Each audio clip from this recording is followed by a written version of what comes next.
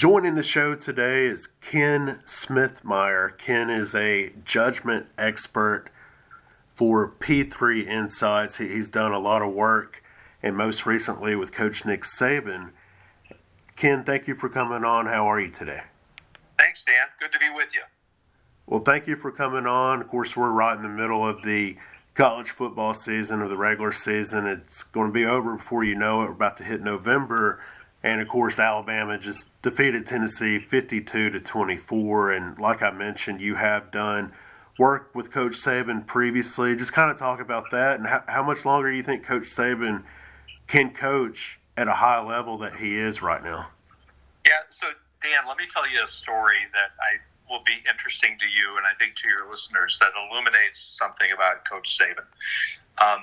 Back in 2017, when Saban fired Kiffin the week before the national championship, I wrote a column in the National Business Journal about it. The headline was, "Did Saban make a judgment error?"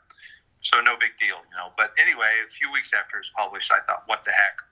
I printed out a copy of the article. I put together some materials about what I do. I put them in an envelope, and I mailed them to Saban. Now, I've done this before. I did it with Ole Miss when Hugh Freeze blew up. I did it with Baylor. I did it with Tennessee, Butch Jones. But one day then, a few weeks after that, I'm sitting in the parking lot of a client up in Illinois, and my phone rings. I look at it, it says Tuscaloosa. And I thought, no way. I pick up the phone, and it's this guy named Scott Cochran, who I'd never met before. I didn't even know his name. He said this: "Coach gave me your materials and told me to call you and see if what you do can help improve our football team."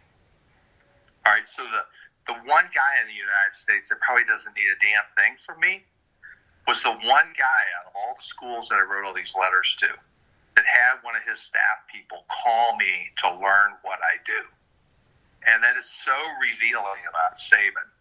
And so then I wound up getting hired by them. It took me a year of building relationships down there with Cochran and Jeff Allen and Ellis Ponder, the director of football operations, a lot of people.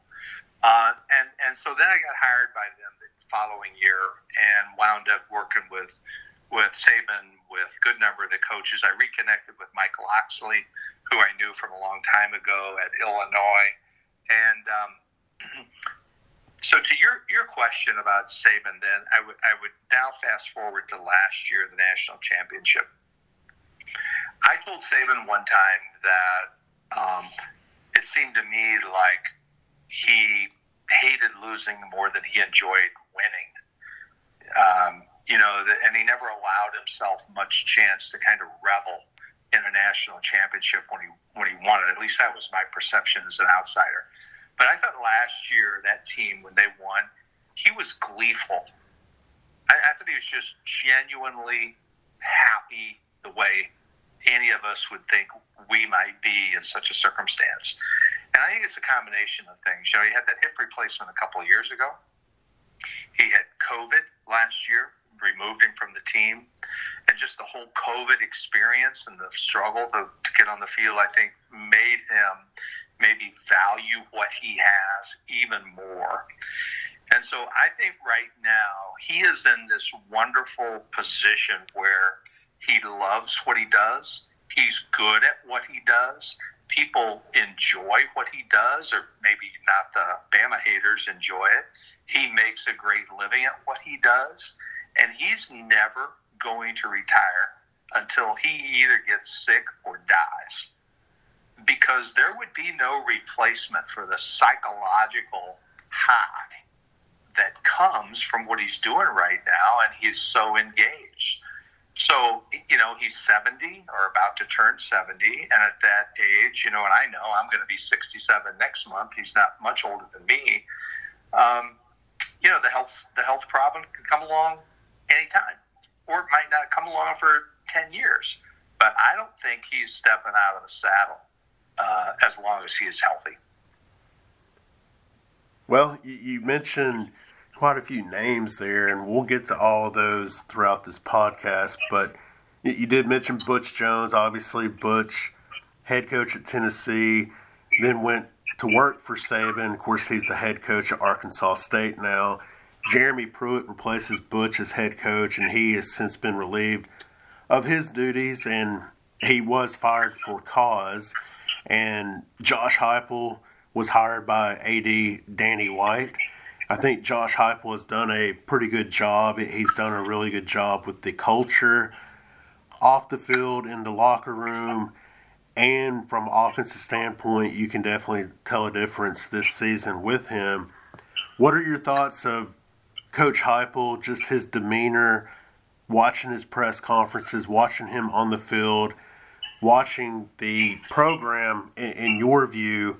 What's your take on Josh Heupel? And it's something I've written about for the last couple of months, studying his background and really being familiar with Alabama's program before Saban, when they got hammered with the NCAA probation. Dennis Franchione hired away from TCU as Alabama's head coach in December 2000. And after a season as head coach at Alabama, they got hammered by probation, something that could be very similar in Josh's situation at Tennessee and the element of unknown with the sanctions from the NCAA that's looming. And Franchione departed Alabama for A&M to be the head coach there. But I know that's a lot to throw at you, Ken, but just the overall, from end to end there with Josh Heupel and the situation he's in. So let's step back for a minute here, Dan. Let's talk about Butch. Let's talk about Jeremy, because I interacted with both of those guys. I connected with Butch when he was an analyst down at Alabama. And near the end of his tenure, I had sent an email to John Curry when I'd watched Butch have what I thought was a kind of disastrous press conference. And I was trying to describe to Curry what I thought was going on with him and what I did, blah, blah, blah. I never heard anything from it. But I told Butch about that in Tuscaloosa, and I actually pulled the email up on my computer and had it read it. And Butch always carried a notebook and a pen, and he was writing down all these things that he and I were talking about. My sense of Butch was he knew how to check off the boxes, but he did not grasp or does not grasp how to take all those boxes and assimilate them and organize them into a broad strategic plan, Now, then I met Jeremy because I did the same work for Jeremy 1 year at Tennessee that I did for Alabama. I thought, I don't know if you know the word hubris. It's a Greek word. The Greeks put the word together. They said, when a mortal starts to act like a god, the gods will come down and wreak havoc on their heads.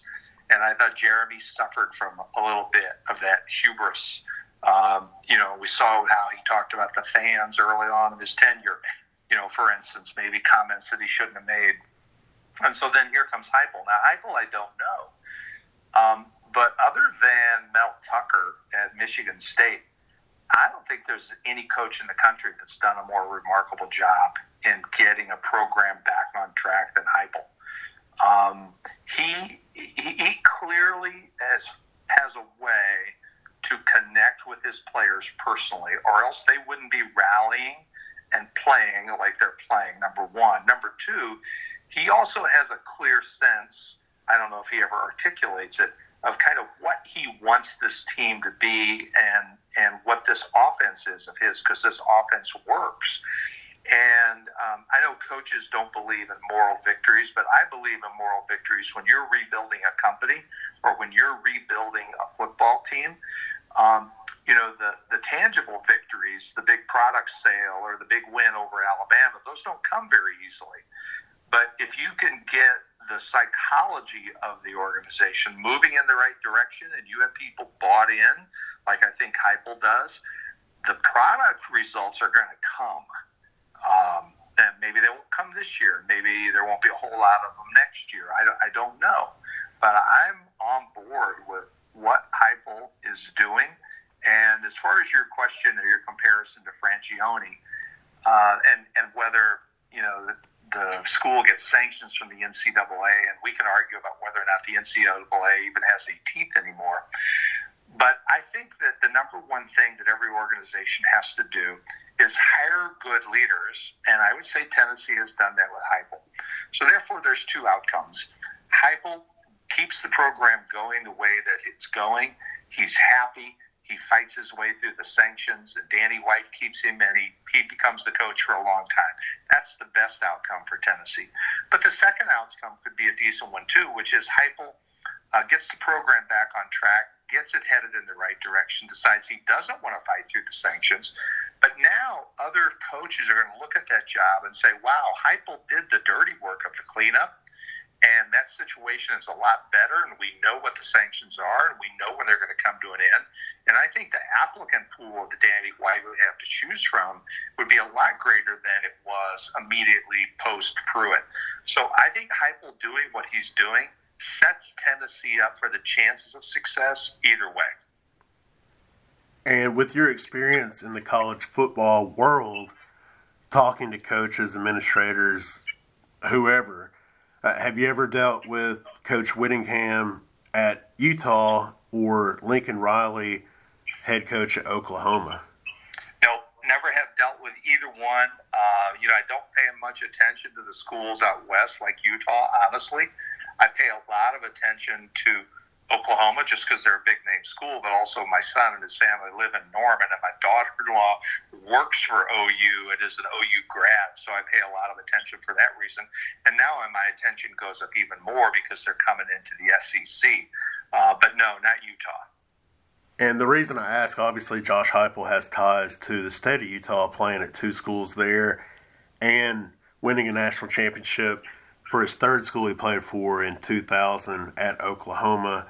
So he's got a ton of connections really throughout the country now as he's kick-started this coaching profession. He spent a lot of time at Oklahoma as an assistant under Coach Stoops. He was co-OC for a number of years alongside Jay Norvell. And I've broken down that situation, why it ended like it did, bringing in Lincoln Riley for the OC replacement and eventually being head coach there for the Sooners. And it was just a situation, too many cooks in the kitchen, and Stoops went the direction with Lincoln Riley. But I think it's neat to see people like Jay Norvell, who's had success as Nevada's head coach, and then obviously Josh Heupel moving on to Missouri as offense coordinator, quarterbacks coach, installing that Baylor-type offense, and then becoming UCF's head coach and now Tennessee. So I think Josh, whatever his situation may be, if NCAA sanctions are pretty rough at Tennessee, he's got a lot of connections if stuff were to open up as far as any schools go. Well, let's think about it this way. Let's assume that we're going to have a 12-team playoff, and I think most people believe that. We just don't know exactly when. Then you could argue that going to a school like Utah and doing really well gives you a greater chance of getting in as one of the 12 than perhaps staying at Tennessee and fighting your way through the SEC does. But the reality is, you go to Utah and get into the 12. Does anybody think you're going very far? I don't think so, because I don't think the school overall is going to be the magnet for the level of talent that a successful Tennessee program could be. And so if you just use as a barometer getting into the expanded playoffs, yeah, maybe Utah offers you a little bit more of a chance. But I can also turn it around and say, but look, what's the real upside? And the real upside is in the SEC. The center of the college football universe is moving south and southeast into the SEC. Certainly Big Ten has a big footprint here too. But especially with Clemson's downfall recently, it's not the ACC. Big 12 is hardly a real league anymore, in my opinion, once Oklahoma and Texas leave. And Pac-12, maybe, if they make the right hire at USC. If Cristobal stays at Oregon, we'll see. And these coaches, Dan, you know them better than I do, they're so darn competitive. And one of the marks of a competitor is they want to measure themselves against an external benchmark that is high and demanding. And I think Heupel has that in him. Well, do you really scratch that itch by going to a school like Utah? Or do you scratch that itch by staying at a school like Tennessee and competing against the best? I don't know. I don't know Heupel. And, of course, we don't know what these NCAA sanctions might be either. So I do think it depends on what they are, what the severity is. But let's say it's a loss of 5 or 6 scholarships a year for a couple of years, and the school pays some fine. Heupel might look at that and say, so what? That's better than the situation he inherited, where he lost, 30 guys, 40 guys to the portal? So we'll see. Yeah, that is a great point, and I just bring that up just to show his connections and the question marks about the sanctions that could come. Maybe it's not that severe, maybe it is, and maybe it just turns into a situation. The only place he would ever leave is for his alma mater at Oklahoma. If Lincoln Riley went to the NFL, or they just decided to make a change, and because Heupel's had so much success at a place like Tennessee. And then you bring up another great point about the competition, his level of being a competitor, and that's definitely shown on and off the field for Heupel, whether it be game day practices or at press conferences. And you look at the SEC East, Georgia, yeah, they're doing a tremendous job right now, recruiting, coaching, all that good stuff, and they may have a chance to win a national championship this year finally and get over that hump with Kirby Smart. But in the SEC East, you look at Dan Mullen in Florida. Florida enters this Georgia game this weekend in Jacksonville 2-6 against Power 5 teams in his last 8 games dating back to last year. 2 wins, Tennessee this year and Vanderbilt this year. Losses, LSU, Alabama, Oklahoma, Alabama, Kentucky, and LSU. So Dan Mullen, on top of a show cause he has on the recruiting side of things currently, he's not beaten Power 5 teams except for Vanderbilt and Tennessee and rebuilding under Josh Heupel. That kind of may think, Josh Heupel may think, all I have to do is basically get through Georgia on the east side and get another opportunity possibly at Alabama and Atlanta. So that's a selling point also. And remember, Dan, if we go to a 12-team playoff, you don't have to win the SEC championship, and you don't have to be SEC champion to get in. You have a 12-team playoff. It's easy to imagine a 2-loss SEC team. Let's take Tennessee, and let's say 2-3 years from now, 12-team playoff, they lose to Alabama and Georgia. Those are their losses. And they're going to get into that 12. Well, who's going to have a better prospect of advancing, them or Utah, who goes 10-2 against their competition, or goes 11-1 against their competition? I think the smarter issue that you raised there is about Oklahoma. Oklahoma comes into the SEC. Every year it seems like Lincoln Riley gets talked about as one of the young offensive whizzes to go to the NFL.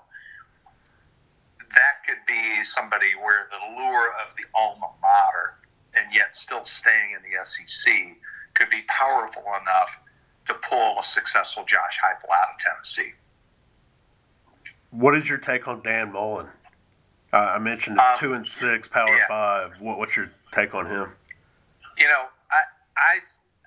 I don't know Mullen, okay? So once again, I'm looking at people from afar, but Mullen's profile is one that I run into a lot in successful executives, and I describe it this way, Dan. There are people who are successful in spite of themselves, and there are people who are successful because of themselves. Those that are successful in spite of themselves have success that is limited. And I would give you an NFL example in comparison. Let's look at Aaron Rodgers and Tom Brady. Aaron Rodgers won 1 Super Bowl, I think about 10, 11 years ago. Many people consider him athletically to be a superior talent to Tom Brady. But look how Rodgers spent his offseason last year. Might retire, might want to get traded, might sit out. All these very disruptive things that are not what a leader ought to be doing. When Brady left New England, there was no deal there. He talked to some teams, boom, went to Tampa Bay, won. So I think Aaron Rodgers won 1 Super Bowl in spite of himself. Brady has won 6 and is going to win more because of himself. I think Dan is a guy whose success is going to always be in spite of himself. He thinks he's the smartest guy in the room. If he were an athlete, I think we would say that he's a guy that does not take coaching well. Because when you think you're the smartest guy in the room, you don't think you need to have that coaching. And so I personally would be surprised if he were to ever win a national championship And I really think he's going to wind up in the NFL. I think he'd rather, he doesn't have a great history as a recruiter. Maybe he just doesn't like it. There's no question about how offensively skilled he is. Everybody says that. And that's the way everything's going these days. To me, he's going to wind up in the NFL 2-3 years from now. Maybe he replaces Urban Meyer when Urban flames out at Jacksonville. How about that one, Dan? Mullen just moves from Gainesville to Jacksonville. Yeah, that would be something. And heck, if Florida opened up, who knows? Lane Kiffin could make another move within the Southeastern Conference. Of course, you got LSU open. We'll see what happens there. USC's already open as well. Texas Tech is open. Maybe they go after a Kendall Briles, a Jeff Lebby, Jeff Traylor at UTSA. So that's going to be interesting to watch Texas Tech of all programs right now. But on the way out, I guess Lane Kiffin and LSU. Florida, like you said, could come open eventually. Is Kiffin a type to make another move within the conference? And what's your opinion on his personality? Kiffin strikes me, and his history supports this, as a guy who's just inherently unstable. And I don't mean unstable psychologically. Okay, I'm not implying that. I'm not qualified to make that call. But just look at his tenure, how it turned out at Tennessee, how it turned out at USC. Saban fires him a week before the national championship game, while he's down house hunting in Boca. And so whether he goes to LSU or USC or anywhere, I can't imagine that Lane is going to spend the rest of his career or even 10 years at Ole Miss building a program. I think somewhere in him is this desire to sort of ultimately overcome Saban. And I think the one job that if he were ever plant and stay for a long time would be if he could get Alabama. So my fun kind of hypothetical scenario is Lane gets the LSU job, wins the national championship, and then Saban retires, Lane jilts LSU and goes to Alabama because he ultimately wants to be the guy who sits in Nick Saban's chair. Now, whether he really gets the LSU job or not, I don't know. But if he keeps playing the way that he's playing now, man, you have to give him a long, hard look, don't you? Yeah, you do. And do you think Alabama, the boosters there, the internal factors that makes the hiring and firing decisions, when that day comes when Saban does hang it up, do you think that school would actually give a lot of thought of hiring a guy like Lane Kiffin if he's the best candidate? Well, play the scenario out, Dan. If my hypothetical turns out, he has a great year this year at Ole Miss. He leaves Ole Miss, goes to LSU, pulls them out of the doldrums, wins a national championship, builds all those recruiting relationships that are necessary to do that. Do you think Alabama is not going to want a guy? You get a double whammy, right? You take a championship coach away from a key competitor, and you bring him into your school. If that's 5 years from now, Kiffin might look like the fair-haired boy, and all those years of jumping around from job to job might be conveniently forgotten or ignored. And why not? Why not take him, Bama? That's good stuff. Well, Ken, thank you for coming on. I appreciate you taking a few minutes here and just kind of talking about the landscape of college football and the coaches throughout college football in the Southeastern Conference. You bet, Dan. Good to talk to you. Enjoyed it.